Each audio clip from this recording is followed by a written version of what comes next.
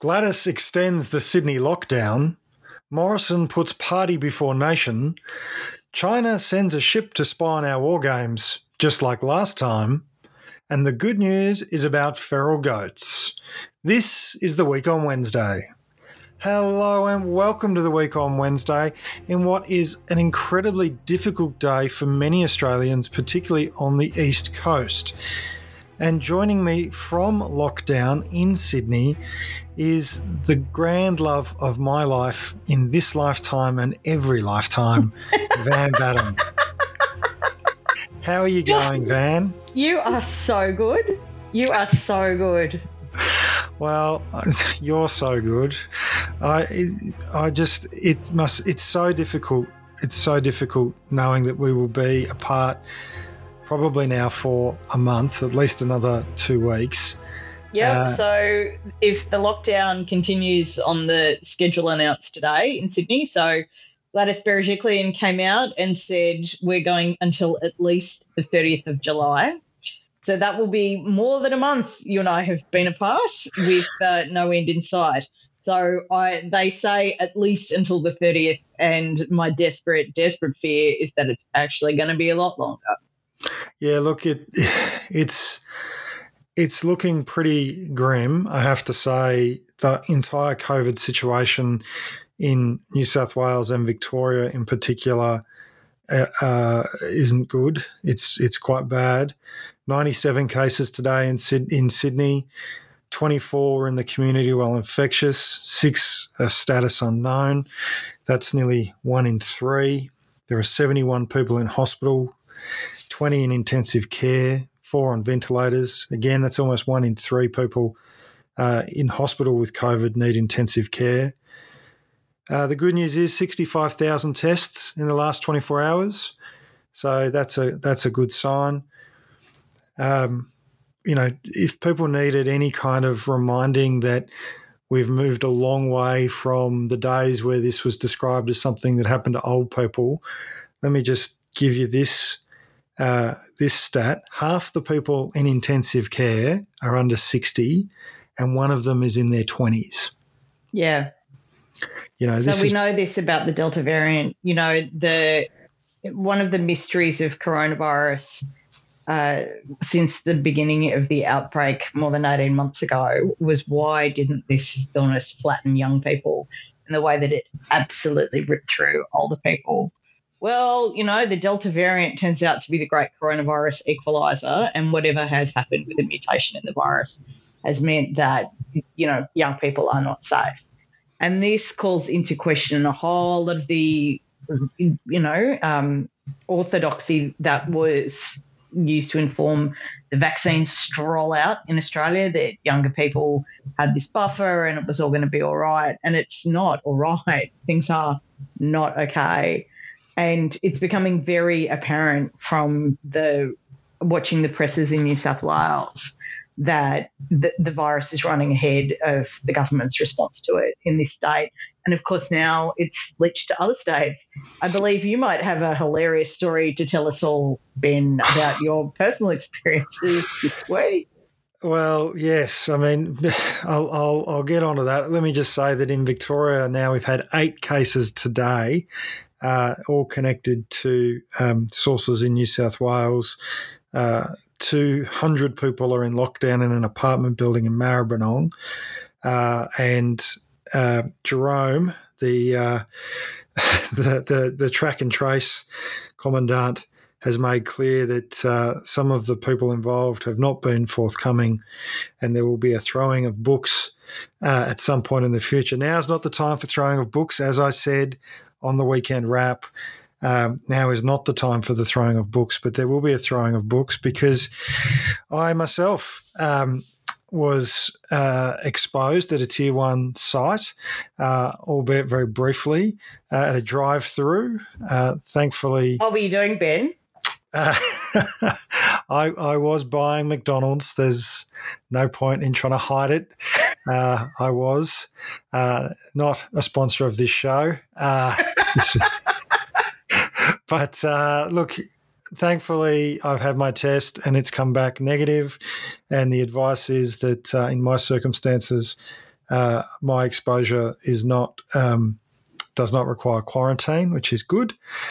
But certainly we had a very tense nearly 24-hour period where myself and, in fact, a lot of people in our district in central Victoria, right through central Victoria, are now concerned that these removalists have stopped in a number of places between Sydney and Adelaide.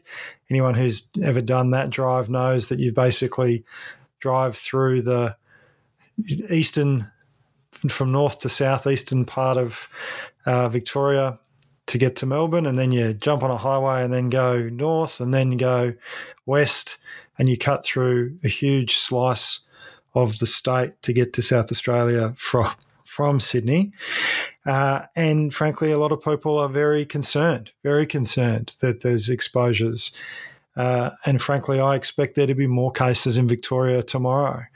I hope there's not, and I hope there's not a need for another lockdown. But, as you say, Van, this is running ahead of the New South Wales government and running ahead of the Morrison government too. I think we should be clear about that. The ad campaign that stirred up a lot of people this week, quite rightly, I think goes to your point about the false narrative that young people wouldn't need to be vaccinated.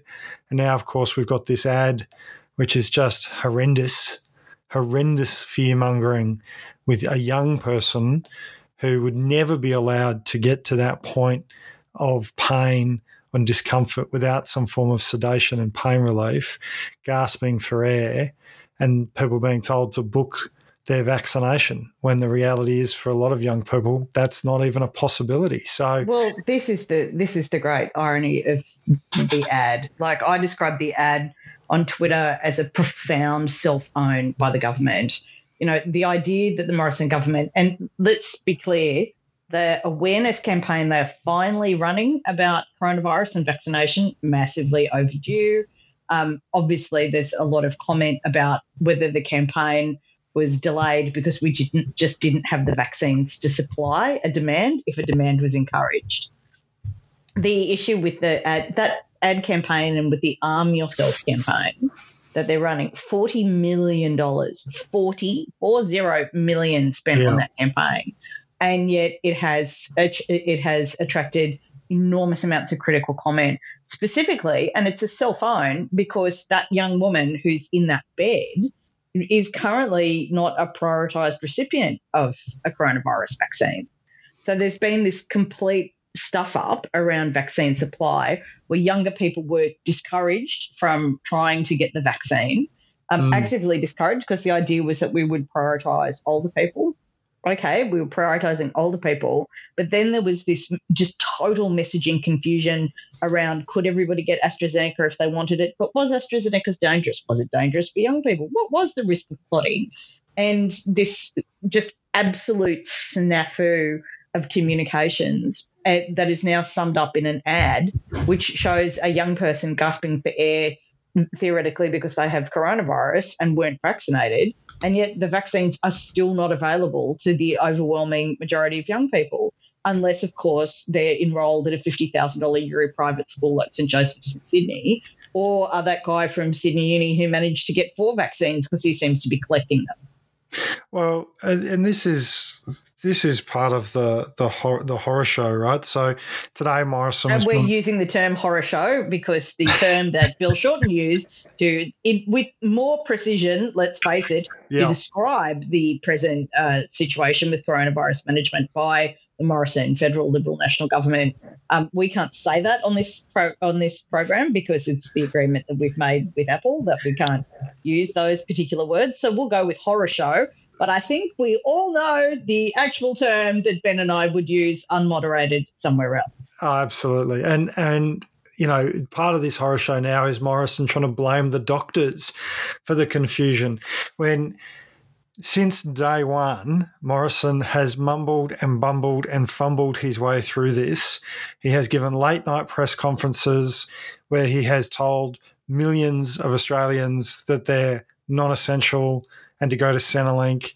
He's thrown people on the scrap heap. He's pushed public servants under the bus. He has just continuously failed to clearly and concisely communicate what the situation is, what people need to do, and how they can protect their lives and their livelihoods.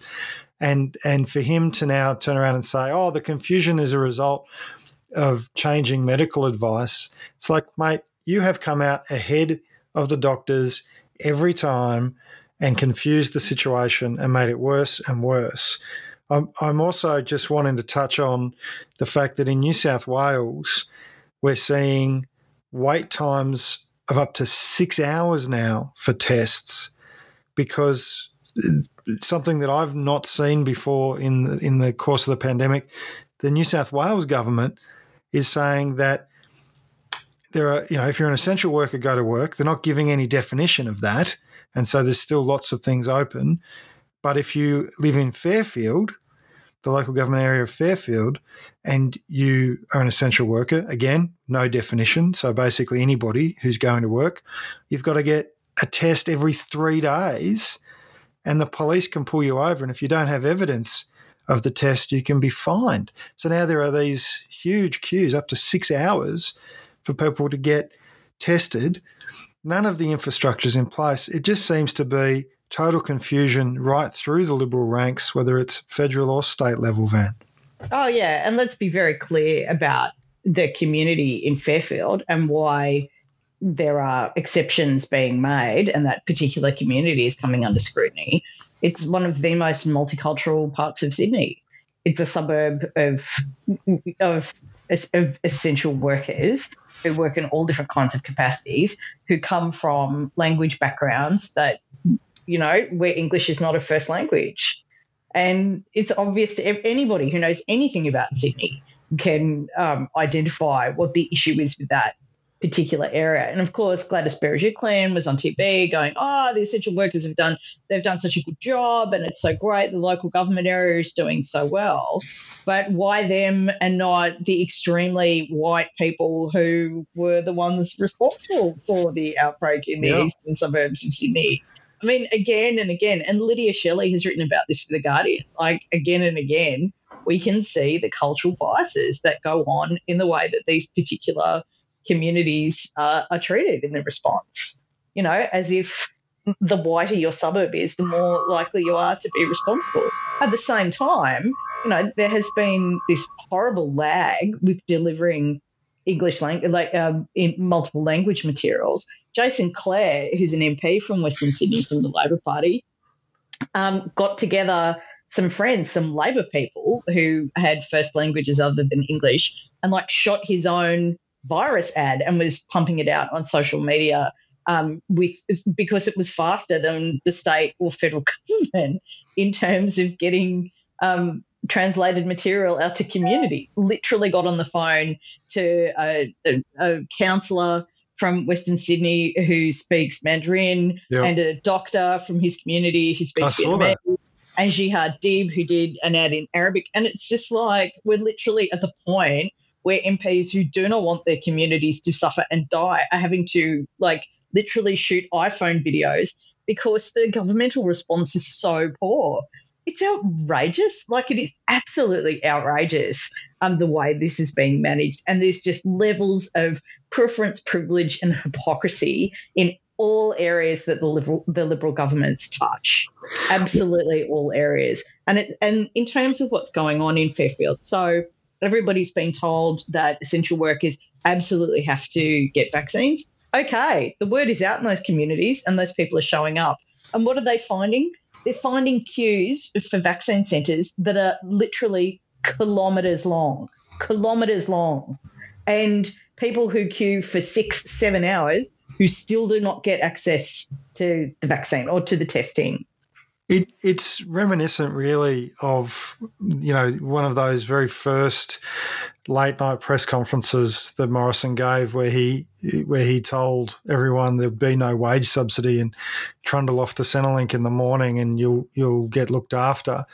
And people will remember, I'm sure, the queues as 1 million people literally overnight found themselves without work, the queues that went for kilometres and kilometres outside Centrelink offices, many of which were understaffed because, of course, there was a pandemic and there were restrictions on how many people could be inside. So this is just total mismanagement and total failure of government. The New South Wales government does not seem able to get itself together. And I find it somewhat ironic, Van, that, the New South Wales government is a government that has a Minister for Customer Service, and yet its citizens are lining up for hours, standing in queues and walking kilometres. This is pretty outrageous, pretty backwards stuff, not the sort of thing that we're used to seeing in Australia in the way we deal with the pandemic. Look, let's be really honest about why these problems are taking place. And we saw this with the federal response as well, just go to Centrelink if you've got a problem. And everybody was like, have you actually been to Centrelink? Well, the answer is no. Well, the Liberal Party are not pre-selecting and electing people into Parliament who have, experiences that are anything like the overwhelming majority of the population. That's not a thing that's happening. These are people who believe in a user pays ideology because they're the kind of users who can afford to pay private premiums on services. What's happened over the past 40 years in Australia since the neoliberal shift in the 1970s? And let's just remember that neoliberalism in Australia was founded in terms of a system of governance by Malcolm Fraser. He put into place the actual mechanisms and the systems of the advice that drove user pays ideology and trickle down economics and, market economics in Australia. That came from Fraser. And yes, absolutely, Keating and Hawke acted to enfranchise that economic model. They privatised government services and government corporations. That absolutely happened under the Hawke-Keating Labor government of 83 to 96. Important to remember is that the advice that Hawke and Keating got was from a treasury that Malcolm Fraser had purged of all of its Keynesians, its social democratic economic advisors, and stocked with neoliberals. That's how we got to this point and became an orthodoxy, absolute orthodoxy. Well, just to continue this point, the reality that the Liberals live in is a balance sheet reality where they look at all the things that they've outsourced and the public service jobs that they've cut and the amount of funding they've restricted and pat themselves on the back for being, such great economic managers. They don't actually live in a reality where they physically see the results of that. The fact that they keep expecting these government services to be there, that line about Centrelink or just go and get a test or just go and get a vaccine, without actually making the connection that it's their economic policy that has actually stripped and hobbled these services for decades. They seem to think that these services are still out there for people when they actually, as governments, have been responsible for ensuring that they are not. Well, it's interesting, isn't it, Van? Because I sat in on a webinar today with Sally McManus, the leader of the ACTU and our sponsors, Australian Unions, where she was talking about that exact issue of neoliberalism and how it has stripped away and undermined people's ability to get wage increases, and yet the Morrison government continues to peddle this exact same line. We're such good economic managers that wages will just sort of naturally rise, and they're just not publicly making the connection, whether they privately do or not, whether this is part of their grand plan or not. They're certainly not publicly making the connection that under neoliberalism, they've stripped away workers' power to do that. And I just do want to say, given Australian Unions are a sponsor of this show, it's probably a good time to mention to people that union members do get better wages and union members do stand up for services. We've seen that throughout the pandemic. Unions struggled for and won a wage subsidy, even though Morrison said there wouldn't be one. They've fought for protection in workplaces, protective equipment in workplaces. They've delivered pandemic leave in many workplaces. Together we can fight back against these kind of neoliberal ideas that strip away people's access. So join your union. Van and I are both proud union members, australianunions.org.au/wow. That's WOW for the week on Wednesday. So join your union today, because Van's 100% right. Like, I think you're so on the money. The Liberal lived experience is so different from the vast majority of Australians that they just think, oh, well, we've outsourced that, so I'm sure it's being delivered in a way that is even better than before, when the reality is it's not being delivered at all in many cases. Oh, I will never get over just go to Centrelink and they'll sort you out. And it was like, you have never accessed this service in your life, have you? Not once. You have no idea about the queues and the waiting and the admin and the emotional pressure, like all of those things. Yeah. And the idea that somebody who has literally been themselves individually responsible for turning Centrelink into just this horrible, torturous purgatory of, of waiting and failure, couldn't make the links between their own decisions and reality was, I mean, yeah. I think it's a good time for us to talk about how Morrison has put party before nation, because the support package that's been announced for New South Wales, I'll get into some of the details in a moment, but that fundamentally, as I understand it, requires people to apply for support through Centrelink now. So they've said they're not going to bring back JobKeeper, which allowed people to have that connection with their employer, which was the sort of at least the very base of the wage subsidy model, even if it wasn't all of the wage subsidy model that unions and workers wanted. Now they've completely said there's going to be these payments, but they're effectively through Centrelink. So once again, they're telling people, off you go to Centrelink in New South Wales. Yeah, of course. This has been particularly controversial. That was an unbelievable interview between Laura Tingle and Josh Frydenberg last night, which I certainly recommend everybody try and find on iView, because Laura Tingle, you're in the presence of great journalism when a journalist just keeps asking questions and the interview subject just is obliged to extend more and more garbage. Like, that's when a political journalist is doing their job.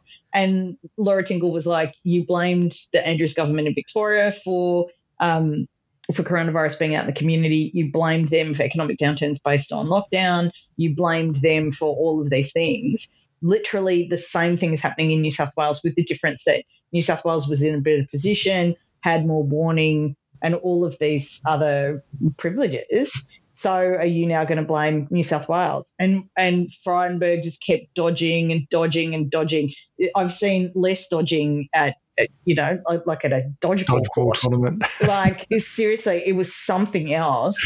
And, never really refuted the accusations, and Tingle just kept going, so are you, do you blame the New South Wales government? Why is there a difference between the way that you've treated Victoria and the way you've treated New South Wales? And, of course, Andrew's put out a statement today, or last night, it's all a bit of a blur, saying this is outrageous. Like, Victoria, because it's a Labor state, has to absolutely clamour and, bash pots and pans basically to get any help from the federal government. But a Liberal state, neoliberal New South Wales, or neoliberal South Wales, is in trouble. And, of course, all of a sudden, all of this support is forthcoming. And it was interesting watching just the rage of Victorians ripple across the internet last night, and people who were Liberal voters going, why is this happening? Like, why is there... Like, how can a government possibly justify a difference in treatment between the two states? And, it's interesting because politically the Liberals are going very hard in trying to win seats in Victoria. Obviously, they're bolstering their girl Gladys Liu. They've pre-selected like a former local mayor to run against Libby Coker in Corangamite. They're putting on a challenge in McEwen. They obviously have a target seat list to try and bolster their majority by winning seats in Victoria. They've pre-selected someone to run against Peter Murphy in Dunkley. And they've started that campaign really early, trying to build the profile of these people. And it's just like, but you hate Victorians. Well, they do, don't they? I mean, you despise us. You resent the way that we respond to lockdown and the fact that we adopt rules and the fact that we stand up for ourselves and that have a premier who's willing to argue with you at National Cabinet in the best interests of the country as opposed to just Victoria. You have absolutely poured buckets on border closures. You have attacked the speed of our lockdown, literally everything we have done to keep ourselves safe, to ensure that after we knew how coronavirus did function in the community after that awful first wave in Victoria where we had those hundreds of infections, you have criticised that, and now you are just pretending none of that happened. Like I said on Twitter, short of Josh Frydenberg is, if it happens in Victoria, it's Dan Andrews' fault. If it happens anywhere else, it's a tragically unavoidable circumstance. And this has rightly caused outrage right across the spectrum because it also it feels very much par for the course, right? Like it feels, when you think about the car park rorts and you think about the sports rorts and you think about the money for the sort of bodgy Great Barrier Reef Foundation and the overpayment for the land for the Sydney airport and all these just scandal after scandal after the water rorts, it just grasslands, the amount of money that they pay on these ridiculous ad campaigns. Right? The milkshake ad, yes, it does add up. It just adds up to billions of dollars of waste. Yeah, but also this concept that these are not politicians. Even in the Menzies era, even in the Howard era, you would have to say there were some politicians who in those governments were doing what they thought was right, even if there was a political cost to it, and that was in the interest of the nation. I just can't say that about the Morrison government. There's just a continual politicking of every issue and a redirection to say, oh, well, Andrews is the one politicking. We're just the ones who are giving New South Wales more money. And let's be really clear about this. They are giving them more money. Like this idea, oh, well, it's going to be the same for everyone. Well, what's going to be and what is are clearly very different, because what is that the payment for Sydney has gone up to $375 for those losing up to 20 hours of work a week and up to $600 for people who've lost more than that.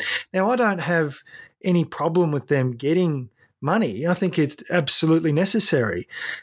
And also there's federally funded payments to business between $1,500 and $10,000, none of which was available in Victoria. And you go, well, again, no issue with government supporting working people and small business. Think it's a good thing. But it is a differential treatment. And suggesting that it's not, mate, it's like, we're not idiots, mate. People right across the country have been following the pandemic for 18 months. We've been living and breathing it. We know that media consumption is up. We know that people are more across the details of what's going on with pandemic outbreaks than almost any other news item or issue in the last 30 years. So for them to kind of suggest that we're all dummies and can't tell the difference between $500 and $600 is so insulting. Like it's so bad. And the thing is that if they're doing it, and I'm saying this as somebody who is in New South Wales at the moment with my mum and all of her friends and her community and going to the doctor and the supermarket, all those things, like it's very clear to people in New South Wales, if Morrison is trying to buy them off with this kind of support, it's a bit late, because everyone here has now grasped that the lockdown should have happened weeks ago. And like I've on this show since I've been here, I've complained to you about Sydney people being really loose with the lockdown and things that I have seen that, as a Victorian have terrified my little Soviet heart. Deliveries with people without masks on, people going to one another's houses, playing basketball, and the fact you can shop at Louis Vuitton, all of these things, and me just going, what kind of hellscape is this? But, we are now weeks into the lockdown here. Like, The lockdown came down at midnight on the 26th.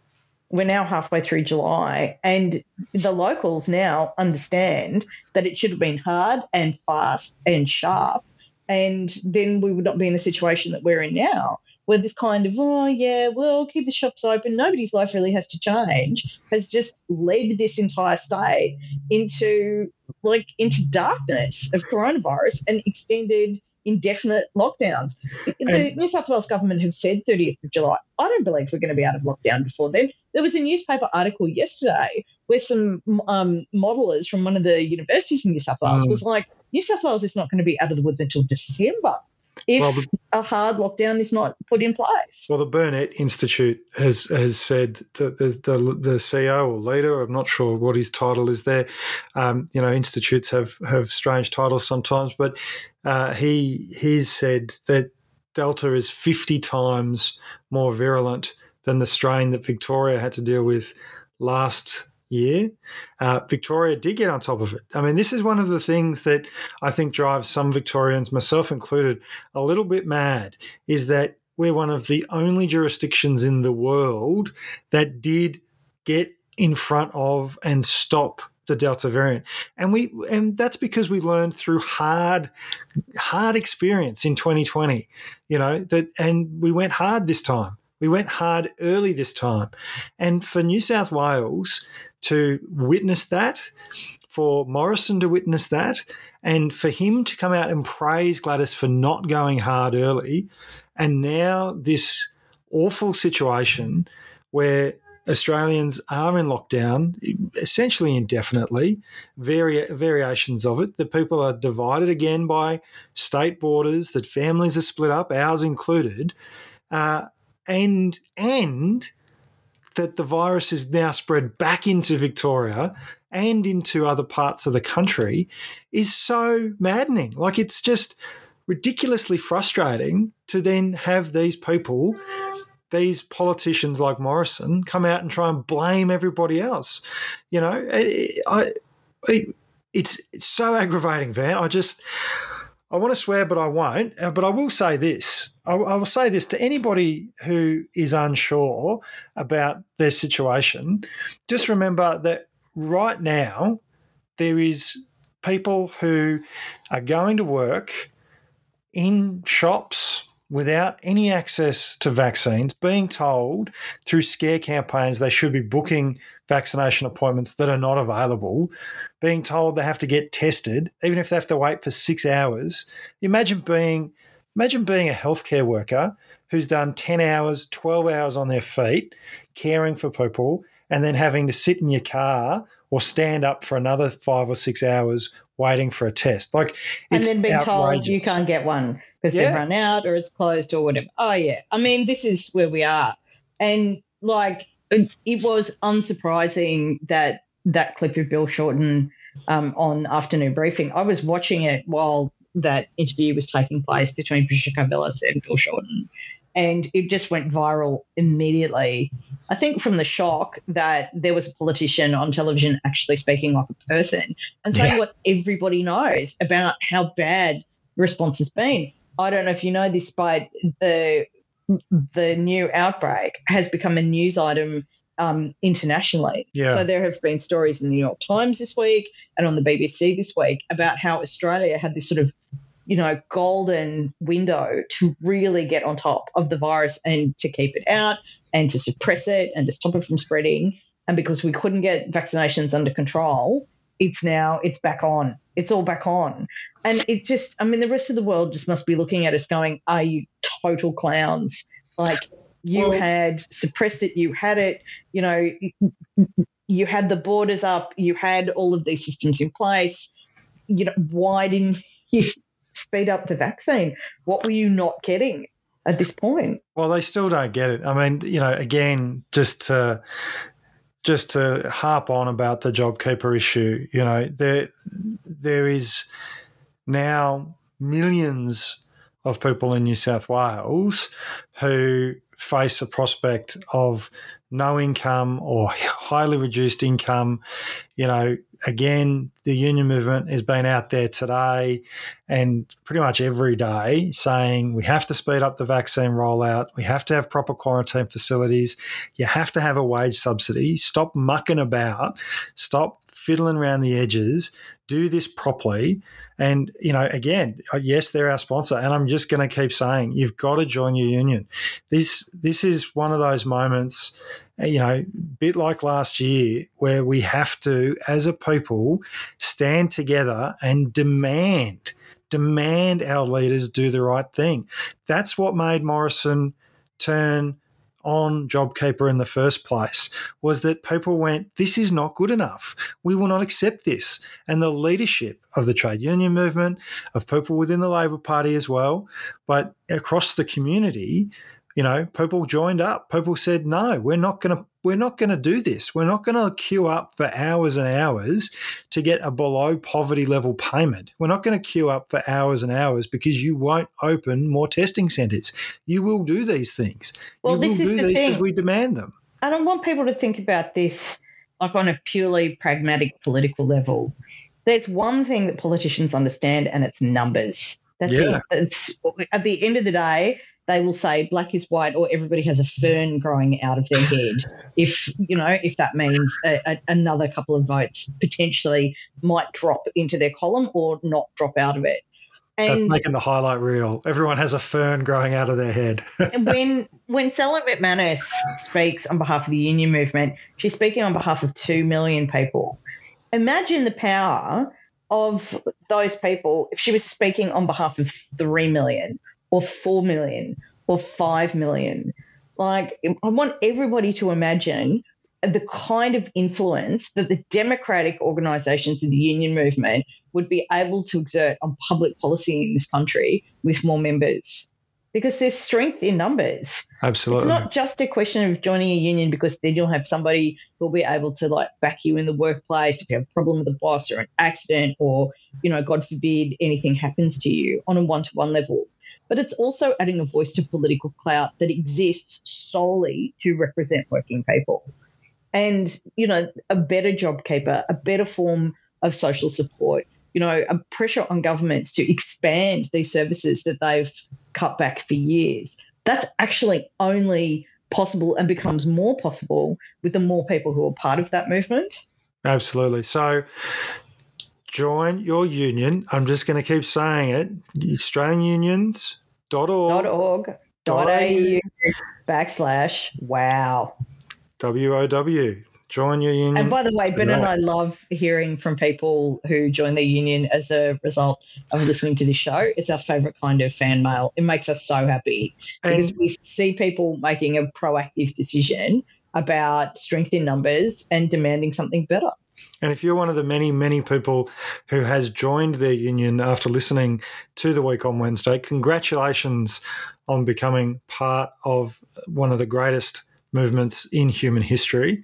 And don't forget to share this show with other people and talk to the people that you work with and people in your community about becoming a union member and listening to The Week on Wednesday. Van, I want to move on slightly because, of course, this is going to keep playing out. You and I are going to talk about this for weeks yet. It's just going to be part of the lived reality. Well, we have to because we're physically separated by it for an indefinite period with so little hope that things are going to get better before they get worse. But, of course, they get better when we stand together and make them better. I want to touch on this other story that really seems like a bit of a Crosby Textor dead cat on the table around the Chinese spy ship, the Chinese Navy ship Tianwanjing, which is off the coast of Queensland. And Peter Dutton is out today doing the media rounds, really kind of highlighting that it's there, but trying to reassure people that it's okay that it's there. But don't forget it's there. Can I just say to people... I just want everyone to just appreciate for a moment, this is Ben Davison, armchair military nerds time to shine. Mr. Defence Policy from the couch is about to speak, and I love it. There are many better podcasts for military policy discussion, I'm sure. But I think you're sure, or you're listening to all of them. I know what you're like. I know what you get in your news briefings in the morning, Ben. But I think the political and news element of this story is that this is not a news story, right?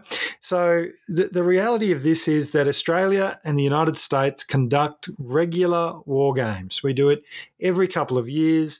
It's called Talisman Sabre, and this year's version is quite creatively called Talisman Sabre 2021. And we know this because the military puts out a media release about it. It's not top secret. It's not hidden. They don't invite cameras to every single element of it, obviously, but it's well known. And of course, China, being a large nation with a big navy in our region, wants to keep an eye on these things. So it has sent a ship, the exact same ship that it sent to the last two of these, named Talisman Sabre 2019 and Talisman Sabre 2017, to sit in the same place it sat in international waters off the coast of Queensland to observe the exercises that the Australian and US military will be conducting over the course of 2 weeks. This is really standard stuff. This is the sort of thing that we do as well. And in fact, if you look up on Google Australian military observations of China, you'll find that we do the exact same thing. Countries do this all the time. You send a ship that'll sit there, it'll listen, it won't make many transmissions, if any at all, and then it'll sail home and download whatever data it's able to collect. We know that, the United States knows that, and as a result, there'll be nothing about Talisman Sabre that is top secret or so vital to the national security of either nation that if the Chinese military were to find out, it would put us in any form of jeopardy. This is a non-story of the highest caliber of non-story. This is what countries have been doing since countries have existed, observing each other as we posture in order to demonstrate to one another that we're actually big enough and scary enough to fend them off should they have any notion of trying to take us over. That's why we have war games exercises, and that's why other countries watching them is not actually a problem. So I just encourage people, if you're worried about the Tianwanjing being in international waters, albeit in our broader economic zone, which just means it's part of the international treaties where we're allowed to fish, essentially, don't be. The Tianwanjing is not going to be firing upon fishing vessels. It's not there to do anything other than what it was there to do 2 years ago and 2 years before that, and that is to watch us and the United States posture and strut about to demonstrate just how tough and ready we are if China was to do anything silly. So, yeah, I just encourage people to recognise that this is Peter Dutton trying to change the story. And you'll notice that for probably half an hour of the 43 minutes we've been discussing the events of the last week, we've been talking about COVID and the mismanagement of COVID by Morrison. And, of course, Dutton wants to change that story to be about national security and his, big, strong defence department. Yeah, literally saber-rattling against the Chinese. Isn't it amazing whenever any kind of blowback starts coming from communities? And let's face it, there was a poll out this week that said at the moment Labor are on track to win 78 seats if an election was called tomorrow. Now, you and I, having unfortunately an intimate understanding of the polling process, are aware of the fact that one shouldn't necessarily invest money on those kind of odds. But, certainly when the soothsayers say something with numbers at focus groups, it's worth listening to for that 24-hour period, not necessarily the day of the election. when we keep threatening to do this content we'll put behind a Patreon, we really should do an episode on how focus groups actually work and how to run a poll so you get anything like a consistent result. But that's special content for another time, perhaps. Let us know. Let us know if content like that would be appealing to you and if you'd be willing to pay. Yes, because Ben and I have some battle scars from long, hard campaign experience. That many funny stories, I believe, is the catchphrase there. However, obviously, the government is not going to be pleased with any kind of polls that suggest they could lose the next election, because winning is all they care about. Love the winning, not so hot on the governing. Yeah. And whenever that happens, all of a sudden the Chinese are a problem. Have you noticed? All of a sudden, it's Chinese spies and Chinese donations and Chinese buying agricultural land and Chinese spy ships and this old, well-worn xenophobia that turns up with amazing electoral convenience, Ben. Yeah, and, as somebody who grew up on the goldfields of Victoria, this is literally as old as colonisation. We've had laws in place that have demonised people from China, people of Chinese descent, for as long as we have had written laws in this country.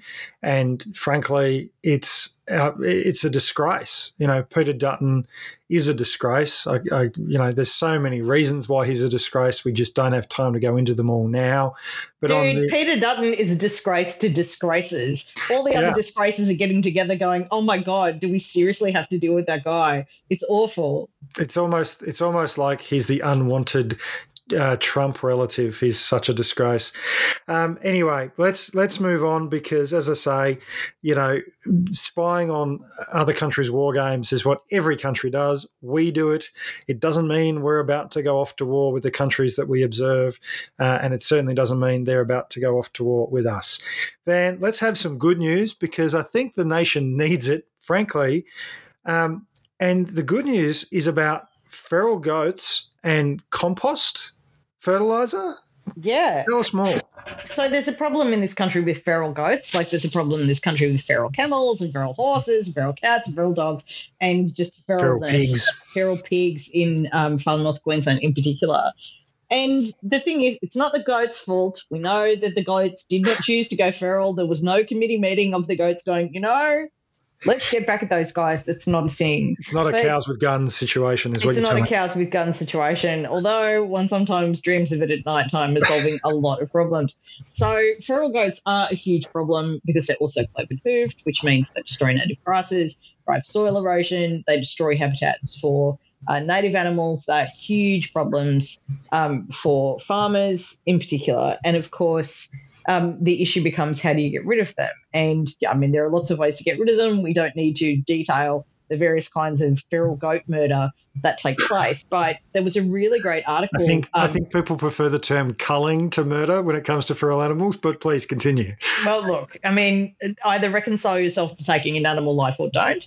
As a meat eater, I think the only ethical position with meat eating is to acknowledge exactly what you're doing. Hey, I've already confessed to being at McDonald's this week. Look, we know. We are who we are. Please no hate mail from vegans. Please no. We respect your right to be vegan. No more hate mail from vegans. We will defend your veganism and your right to it incessantly while we have another burger. Anyway, I want to talk about what happens with feral goats, because, of course, there are environmental issues that aren't just about what the goats do when they are alive, but also what they do when they're dead, because they release a lot of carbon. And they also attract other pests who come to feed off the corpses of these goats, and that's if you can get them. And introduced species are a nightmare. That's true.